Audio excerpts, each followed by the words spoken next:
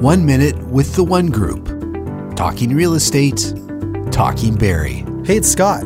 January and February in Barrie can be harsh, and trying to sell your home in the midst of the colder months is no easy task. But it's not impossible. Here's 3 things you can do to sell your house in the winter.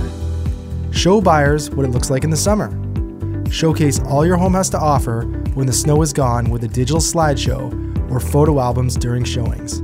Highlight your gardens, patios, and decks with furniture and barbecues to heighten the seasonal potential. Hike the curb appeal. Slush-covered sidewalks and front steps can make even the most beautiful homes look sloppy. Keep everything shoveled and salted. Finally, check windows and doors for drafts and seal any cracks. Nothing will deplete your home's value more than a cold room.